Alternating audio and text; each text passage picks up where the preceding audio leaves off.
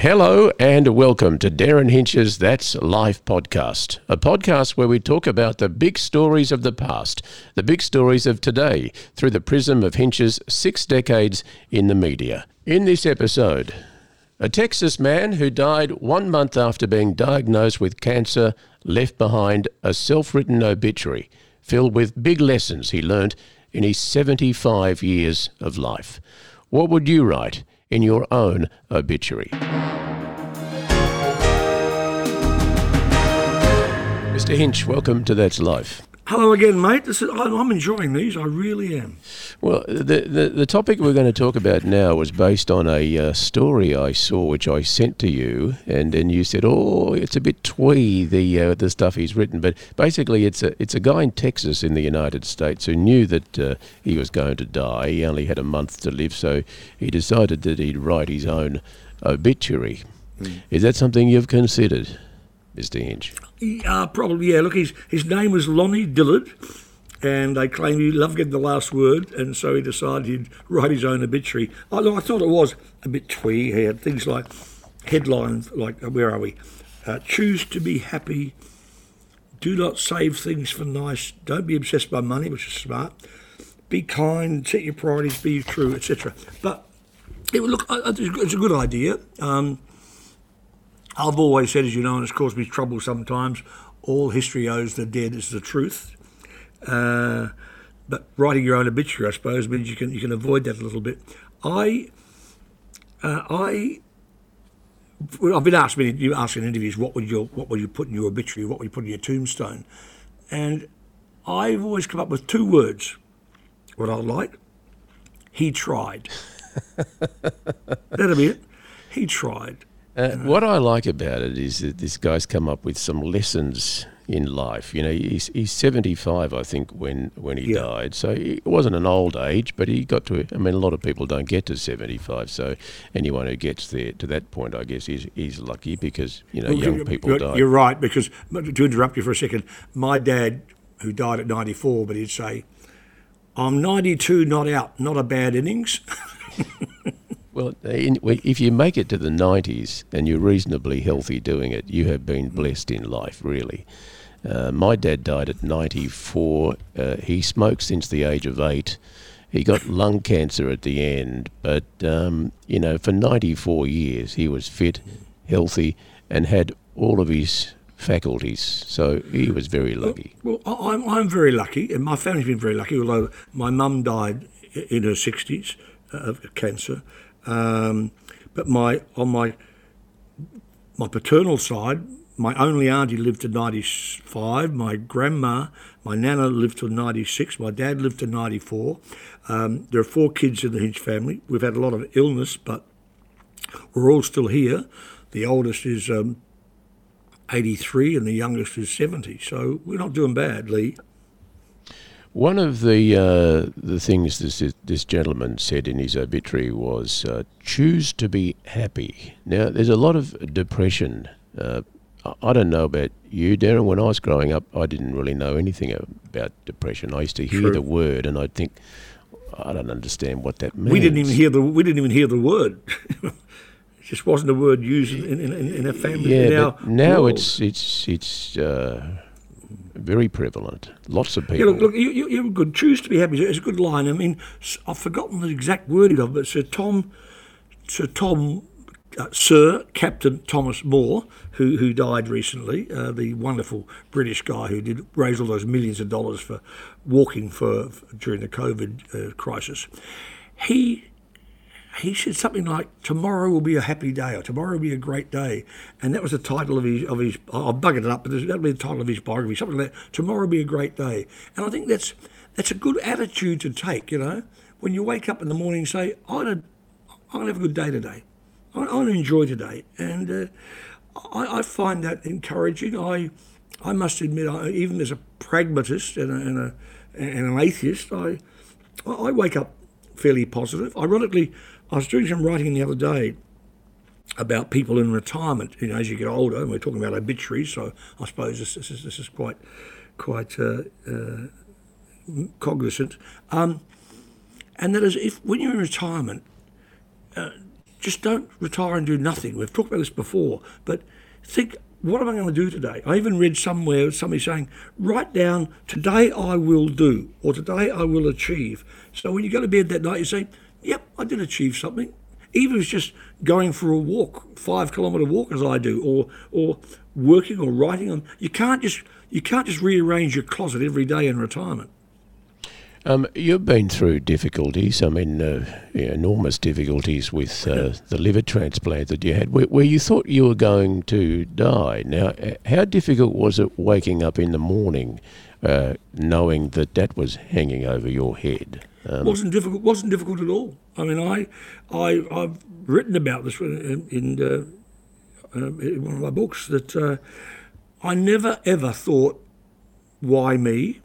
I virtually thought, why not me? And I just tried to live my life the way I would, keep it as normal as possible. I went to work every day. I saw you guys every day. I was, just do as much as you can when you can. I know I've said this before, that when I was diagnosed and told you've got liver cancer, and it's primary liver cancer, and you probably got 12 months maximum without a transplant, I'd planned to go next day to Sydney with my then wife Chanel.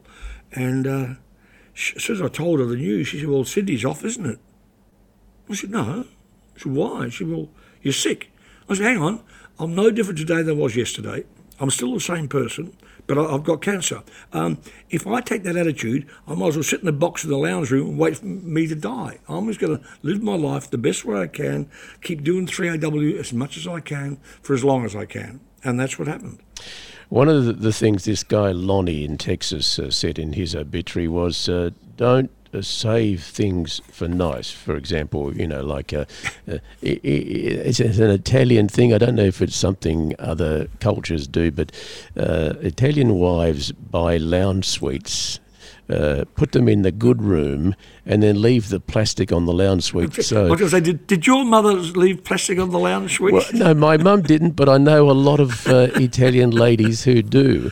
And after 50 years, it's like it was bought yesterday. Yeah, look, that's very good advice. I mean, live for today and live with today. And then, use stuff. If you have beautiful crystal glasses and you break one, so what? You used it. You lived with it. You didn't sit. We used to have, my grandparents, my mum didn't, but my grandparents and my auntie did, they kept the good stuff in the cabinet. It was never used. It was just there to be looked at and dusted occasionally. I think, why? Use stuff, enjoy your life, and that's a very good bit of advice. But it wasn't only Italians who did that, Tony. Others did too. A plastic coating on the lounge. It just doesn't make sense. It must have been the era, living through the Depression, where you knew that the value of money was very important. You didn't damage things because you knew you had to buy something else, and there was no money to do that. That's true. But it was great. And also, we had in my family home in New Zealand, you had the living room where, sometimes the kitchen was separate, but sometimes the dining table was in the living room. But you also had the sitting room, which was never used. It was like another room full of big padded armchairs and a sofa, sometimes with plastic on it, that was never used. It was like a mausoleum. I don't know why we had them. Well, that would have been, in Italian way of thinking, that would have been for when visitors came, so that you had something nice for them to sit there and that's it. You wouldn't be allowed to go there as a kid because you'd going to damage something. The other thing he says, Darren, is focus on people, which I guess is a way of saying, friendships are really important. Now, you're a guy who networks and has networked all your life, really. Probably more in the past than now, or now still? No, still. Look, your world does shrink a bit, but I was in just the other day at State Parliament, with the Justice Party people there, and in all of this, even with networking, I've only ever had a handful of good friends, and they stay good friends. And I remember my dad saying to me once when I was going broke, he said, I bet all your mates have left you now. It's just because he was here sometimes when I'll be paying some wallet choking lunch bill somewhere. I said, no, the friends I had when I was wealthy were the same friends I had when I'm poor, and the same friends I still have now. And that's what's important. I was one of those weird people, I grant, that I was so keen to grow up that I have no childhood friends. I have not one school friend left. And that was because, I know why, because at 15, I left school as a high school dropout and became a young journo. And suddenly at 15, I'm suddenly an adult, and I'm a journalist, I'm working, and all my friends were still at school. So we had absolutely nothing in common. And then I went overseas quickly, so I don't have one school. I know people, friends of mine, who've had friends going back 40, 50, 60 years. I don't have any of those. All my oldest friend would be a journo called Colin Dangard, who I talked to on Hollywood just last week. He was a Hollywood journalist. I remember him. I think he did stuff for Bert Newton on 3UZ as well. Yes, he did, and he was Colin Dangard. He's still alive, is he? Wow. Still around, still here. And I was just talking to him the other day, and he and I started around in the early 60s, 1960s, as police rounds reporters on the Sydney Sun. And he once wrote in one of his books, he said, I was so envious of Hinch. He got the better jobs because he always wore a suit and looked better. I bought a very cheap suit from Ruben F. Scarf, and it made me look like a copper, I think. So in police rounds, it didn't hurt. What about in media, Darren? Have you forged strong friendships in media? Well, Dermot O'Brien, we have got lunch at Romeo's probably every Saturday when we can.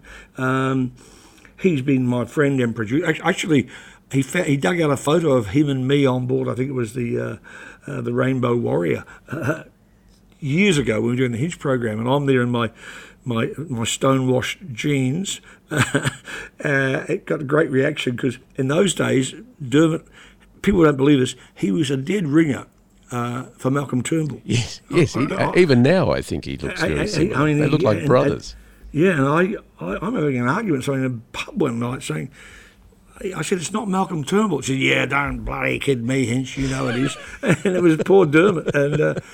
But he and I go back from, to the 1980s, and I've had other friends going back, further than that. I mean, our own Darren James, is on weekends at AW. I've known him since he was a teenager when he came overseas to places like India and China and the US with me. So I have some friends going back, 40 years, but having lived overseas, so I have no school friends. Also, I have no real New Zealand friends either. My family, of course. Do you think it's possible to be friends with a woman platonically, or does that come after the platonic part ends?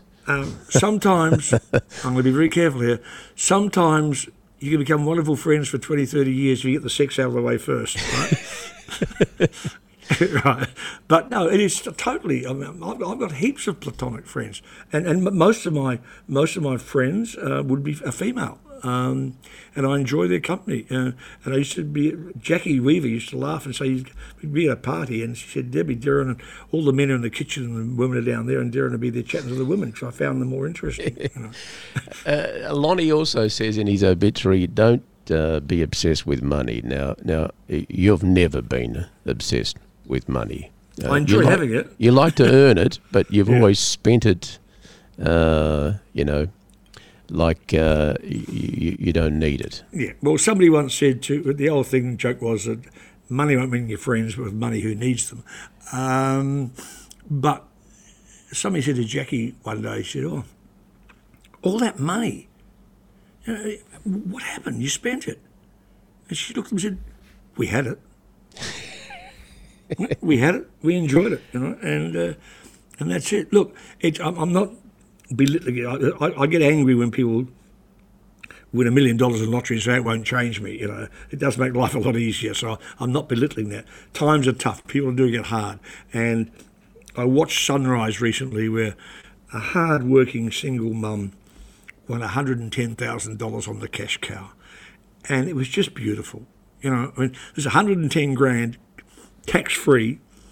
changes your life. I mean, she can now go and put a deposit on a house for her and her 2 kids. So if you got it, it's better than not having it. I mean, I've been rich and I've been poor, and I've told the story before about my Nadir, use a great word.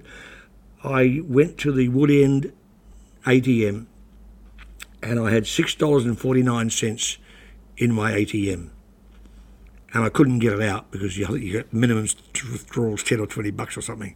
So and I lived for a year on instant noodles. Every night my dinner was instant noodles for a year.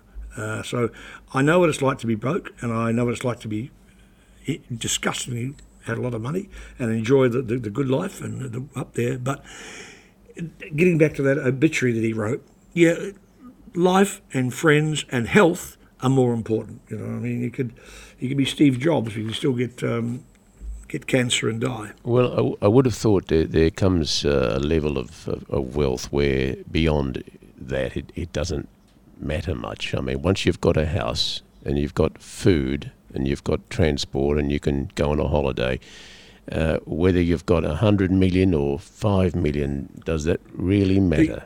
Look, the moment that you have paid off your mortgage and you own a house or an apartment with you and your family, that's fantastic, because you figure whatever happens, even if something really awful hits us, we've got some protection here. Yeah. But I notice that Tim Wilson's going hard at the moment trying to get people out of super and using your super to buy a house as a youngster. And I'd say I don't like that at all. I mean, super was designed to help you when you got older. It was designed, they brought it in at 3%, went to 9%. They're fiddling and farting around now. It should go back up to 10% in the next few months. I know originally Paul Keating wanted to get to 15. It'll never get there now. But if you can have some super, and so you got, I was doing some writing the other day about what it's like what do you need as you get older. I saw one figure, I think I mentioned this once before, saying that a couple needs about $50,000 a year and a single person needs $30,000. And I thought, well, that's a bit under. I don't know how you can get through everything with your car payments and your health payments and your medical and all that. But if you can get enough in your super and maybe some shares, to be able to live comfortably, and they have levels of things like living reasonably or living comfortably or living well. Well, living comfortably means you can't afford overseas holidays and things like that. So. Keep learning new things. Now, I know you left school early. You didn't go to a university. Here in Melbourne, where we are, having an education and going to the right schools seems to be something that people talk about all the time. Private school education. Learning new things, I agree with. How important is where you went to school? No, of course, learning new things is fantastic. I mean, the school thing, I know that at the age I was when I became a journalist, I couldn't get a job now, and especially when journos are having such a tough time of it at the moment. But learning these things is great. My mother took up China painting in her 50s, and I cherish a couple of the plates that she painted, and I loved that. On my Goya walks, the get off your ass walks that I do every day, I've had a spin-off. I've learned something, and that is that I take my iPhone with me and I take photographs every day on my Goya walks, and I post them on Facebook. And I've had some fantastic reactions from all around the world of these little pictures that I post of flowers and houses and bits and pieces and things that just take my fancy. So learning new things, and if the old retirement thing, if you retire, I know the old line when a frustrated wife says, "Hey, I married you for life, not for lunch." after the husband is retired, starts telling her that she's cooking eggs wrongly or something, But as a retired male, as happened during COVID, take up cooking, learn how to bake sourdough, make Hench's magic muffins, those things. So do different things, to retire and just waste your time, I know it's a theme I keep pushing, but it really worries me about people, because my dad spent a third of his life in retirement, and it wasn't good. How important, Darren, is it to be to be kind. Now, we're journalists. We're not always kind. We try and get to the truth. Getting to the truth often is not kind. It can be pretty brutal. Well, it's true. Look, okay, do unto others sounds trite, but it's pretty true. I mean, treat other people the way you hope other people treat you. I know that I try to be kind to everybody, but I know that not professionally always, I know that I have a bad habit, and that is I interrupt people more than I should. And I'm conscious of that a bit now. But you do it professionally. I saw on Insiders recently somebody saying, "Oh, David Spears interrupts all the time." I said, "Hey, if he didn't, you'd have politicians going on there just filibustering and talking bullshit unchallenged." I mean, there are times when you have to. I mean, I remember doing 3AW. Malcolm Fraser would filibuster. He'd just give you the longest answers so you get fewer questions in. There was a guy called Bill Halfpenny, I think, a union boss. Bill Hartley, was it Bill Hartley? Bill Hartley, yeah. He was very left-wing guy. Yeah, yes. He was very clever. He could talk on the exhale.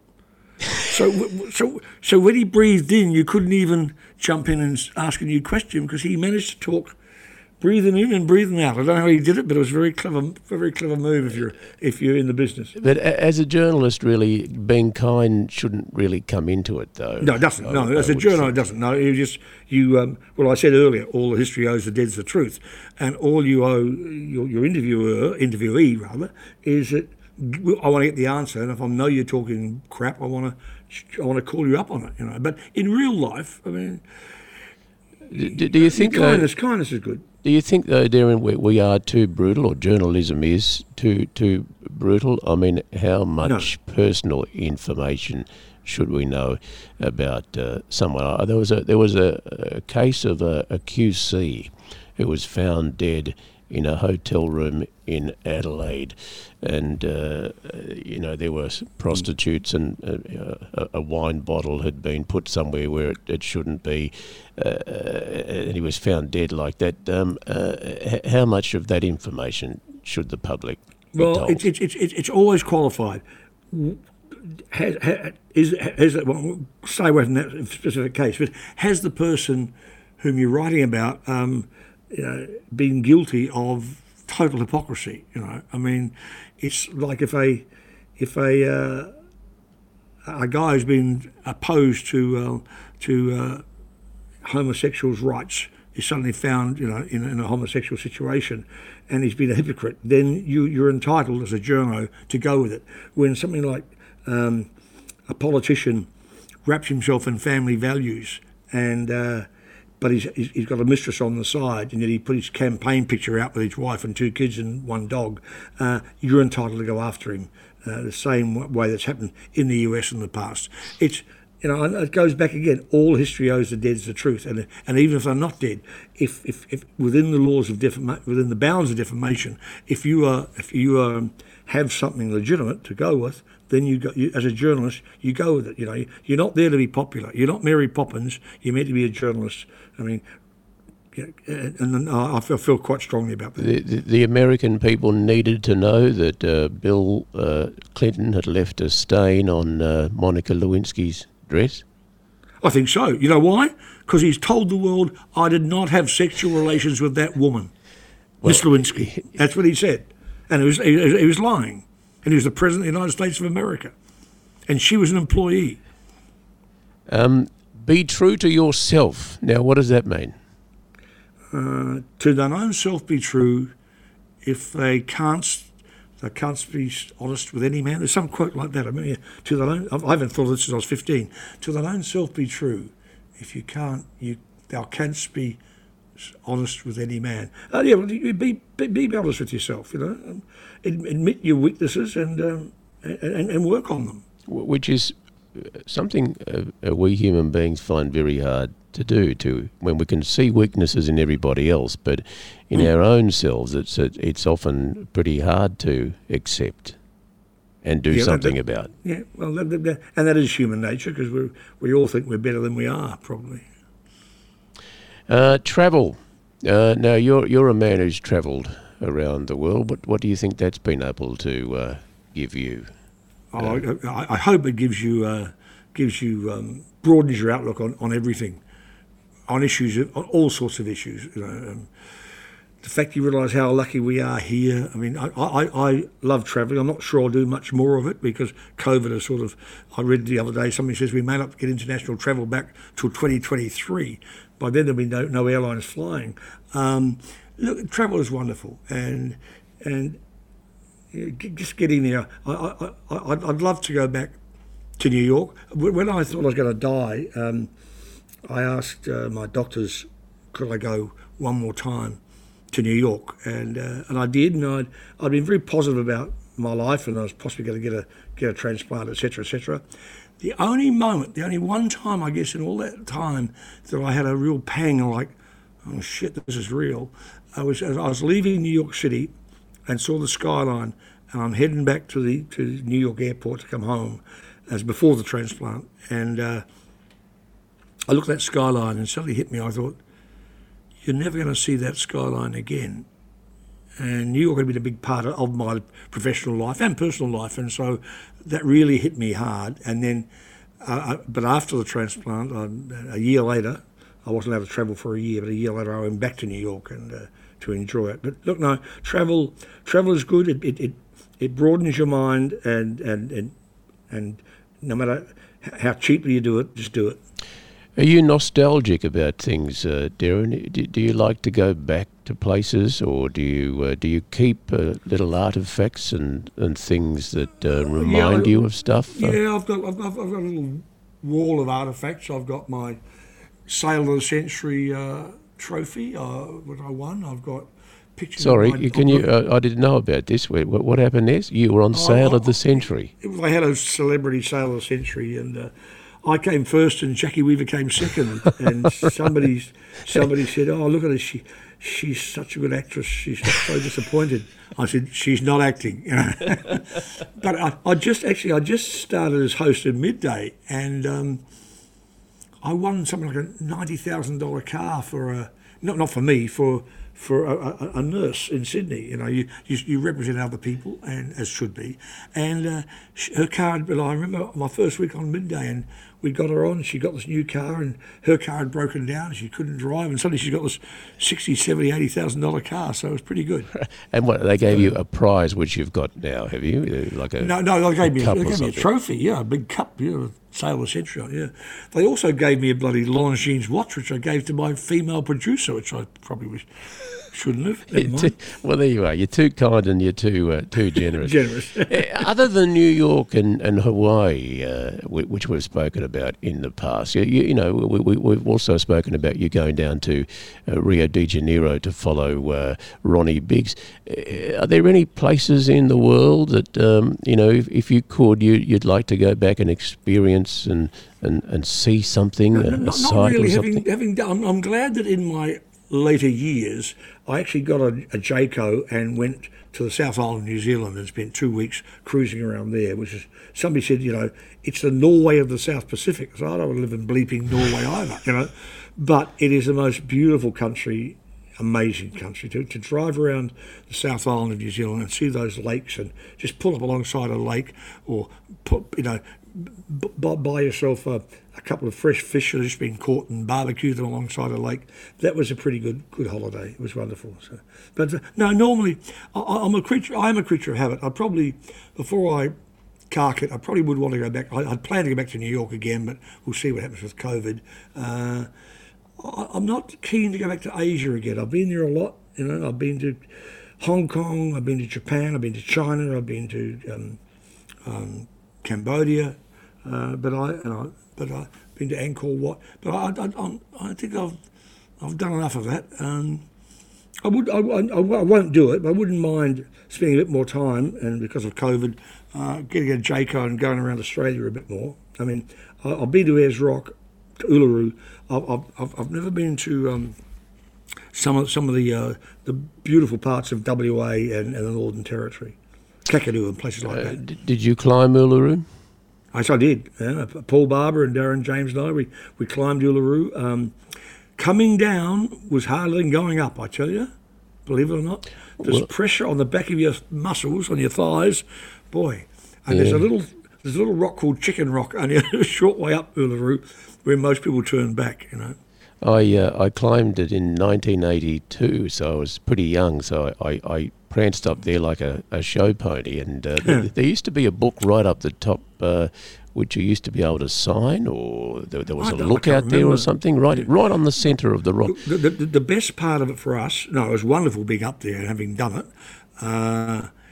But afterwards, after we came down, an Aboriginal elder took us on a walk around the whole of the rock, and we sat in a couple of caves while he told us stories, and that was magic, So we'd been on top of Uluru, then we came down and walked all the way around, which was huge, and then went and just sat in a very cool cave. It was wonderful. It's I don't think that Australia, and it's changing, but it's a long way to go, where we embrace this Aboriginal, Indigenous culture and ideas and stories and history. There used to be a guy called Nipper Winmarty. He had these wonderful tortoiseshell glasses. He was one of the trackers who tracked Azaria Chamberlain. Wonderful old guy, grey hair. Dark skin, very distinguished looking Aboriginal gentleman, wonderful guy. Yeah, it's an amazing place, and the way it changes colours is just extraordinary. And it's just amazing experience. I'm